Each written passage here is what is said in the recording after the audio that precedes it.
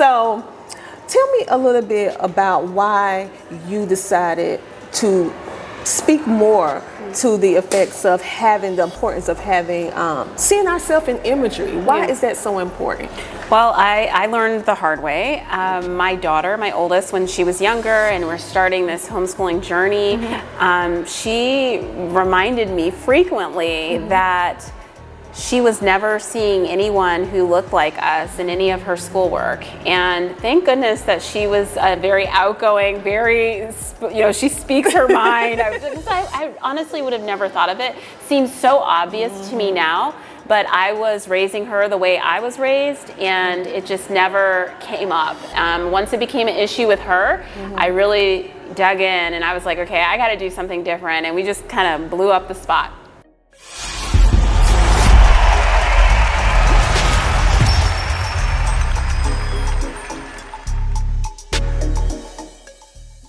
My name is Esau McKnight, actor, stuntman, martial artist.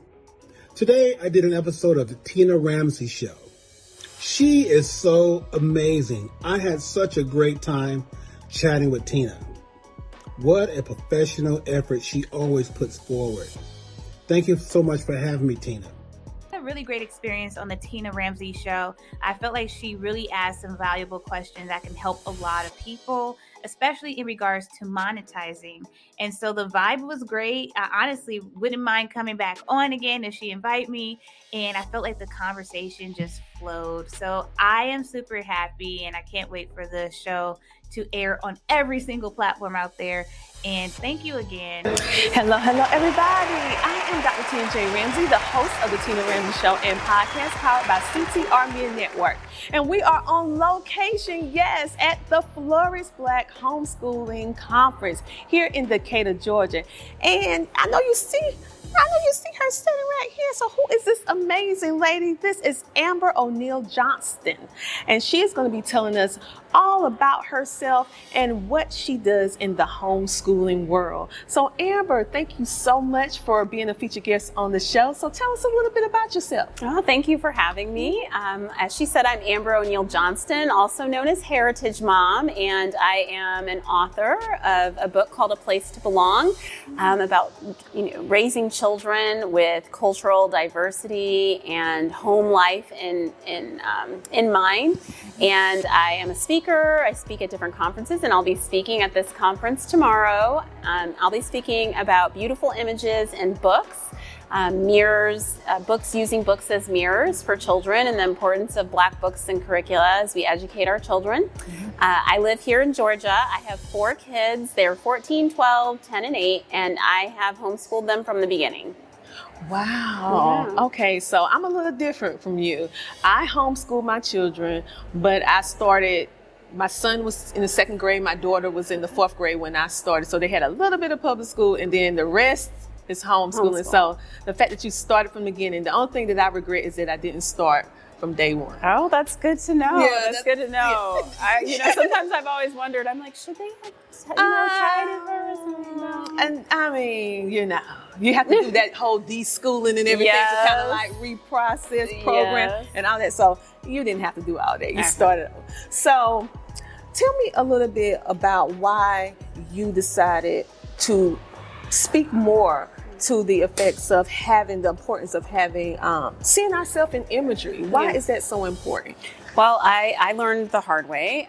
My daughter, my oldest, when she was younger and we're starting this homeschooling journey, she reminded me frequently that she was never seeing anyone who looked like us in any of her schoolwork. And thank goodness that she was a very outgoing, she speaks her mind. I honestly would have never thought of it. Seems so obvious to me now, but I was raising her the way I was raised, and it just never came up. Once it became an issue with her, I really dug in and I was like, okay, I got to do something different. And we just kind of blew up the spot.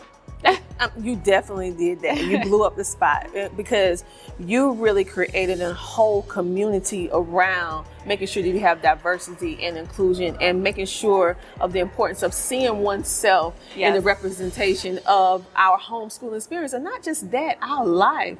And kudos to your baby girl, because she was like, wait a minute, Mom. Yes. I mean, everything that we're learning is good, but I want to see someone. She did. Looks like me. I mean, she said that. Even at that young age, I'm still in awe, because I wouldn't have thought to be like that when I was her age, but yeah, she did. It's been eye-opening, and a lot of growth for me as well. I say it started because of her, but in the process, I've discovered myself as well. Wow. And that just moves me, because many times we have all these different studies that go around.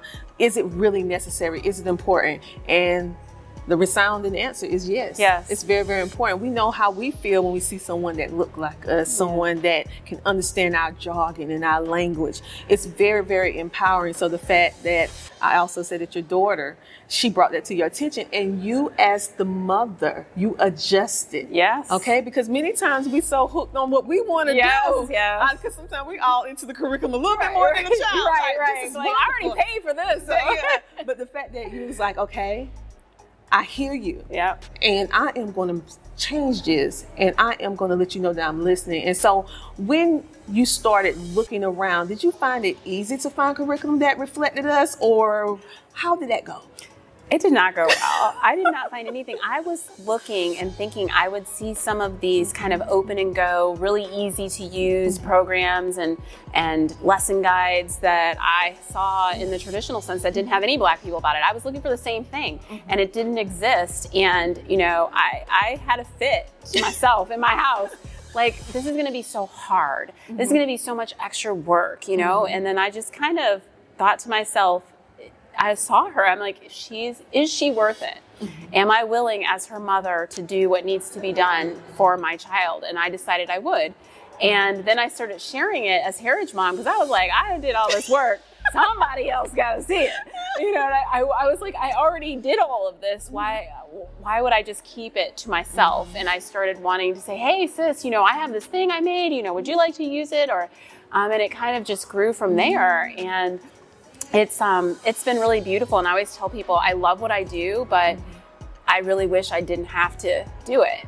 But this is where we are. And as other moms know, we will stop at nothing to protect our children and to lift them up and to prepare them for life, like for whole living, not just for a test or just for a certain grade, but for who they are as people. I agree with you 100%. And so the fact that it wasn't easy for you. So in this process, your daughter not only saw that you was taking the time, because for me, one of the things I felt, I was like, wait a minute. The curriculum that do reflect us, it's mostly talking about slavery. Yes. Okay. And I'm like, our life did not start in chains. Yes. All right. We come from a beautiful background that we never hear about. And so you have to dig a little bit to find the rawness, the beauty of our culture. So what actually made you decide to call yourself Heritage Mom? Oh my goodness. That's so funny, because I thought the change that occurred in me is that I really started to embrace my heritage and who I am. And that played out in so many different ways. In the music that we started playing in our homes, the art that we hung on the walls, the books that we were using, the places we were going, the places even we were choosing for vacation and field trips. And at the end of it, I thought, what is it that I really want to give my child? It wasn't an A+ in algebra. I mean, that's nice. But what was driving my days was this idea of giving her a very strong sense of rootedness and who she is, and that there were people that came before her and there will be people after her, and there was greatness and there will be greatness, and she is representing greatness. And I think that all just came to me as like heritage. So it became Heritage Mom, and it just kind of stuck. So ultimately you became America's Heritage Mom for all of us, because like you said, you created all this stuff. You're like, listen, someone else is going to see this. Yes, that's exactly how it started. I wish I had like a business plan and I was like, oh, I'm going to do this and that. But it was really like, oh my goodness, I just put in all these hours. I've got to show it to somebody, like another mom who will understand how beautiful this is. Yeah. And it grew from there. And then it became more mission-based because I started feeling the more pushback that came against what I was doing, the more determined I was to make it happen.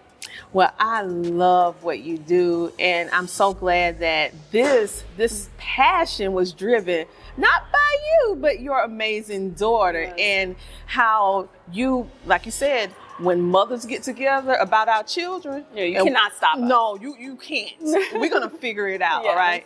And so the fact that you figured it out, and now you're becoming such a great place for our children and helping us, because it's not easy to build curriculum. It's not easy to pull all that together. And the fact that you took the time and making it easy for us. So thank you. You're welcome. Thank you. And thank you. The producers actually helped. Oh, thank you. Oh, So that's tell us about your wonderful. book. Okay. This is A Place to Belong, and it is a book that really celebrates the beauty of diversity and kinship in the home, and it talks about every area of your home life. It's not just a homeschooling book. Homeschoolers will love it, but it's really for all parents, and it talks about every area of your home life and how you can infuse your heritage, culture, legacy, a celebration of who your child is. And I always say that the idea is to give your child really deep roots so that they can spread wide branches to other people. I absolutely love it. A place to belong. And at the end of the day, we just want to belong and know that we're being seen. Yes. And to understand the why.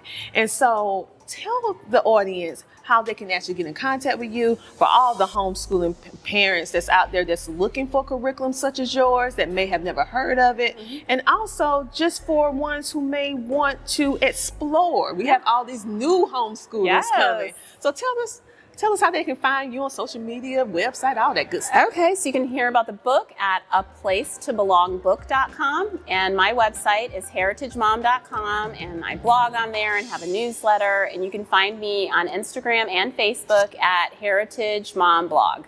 All right. Well, thank you so much, Amber, for giving us some of your time. I can't wait to hear what you have to say with your presentation. You guys, make sure to check her out on all social media platforms, and make sure now, guess what, parents? You don't have to figure it out because she did the work. So go and support.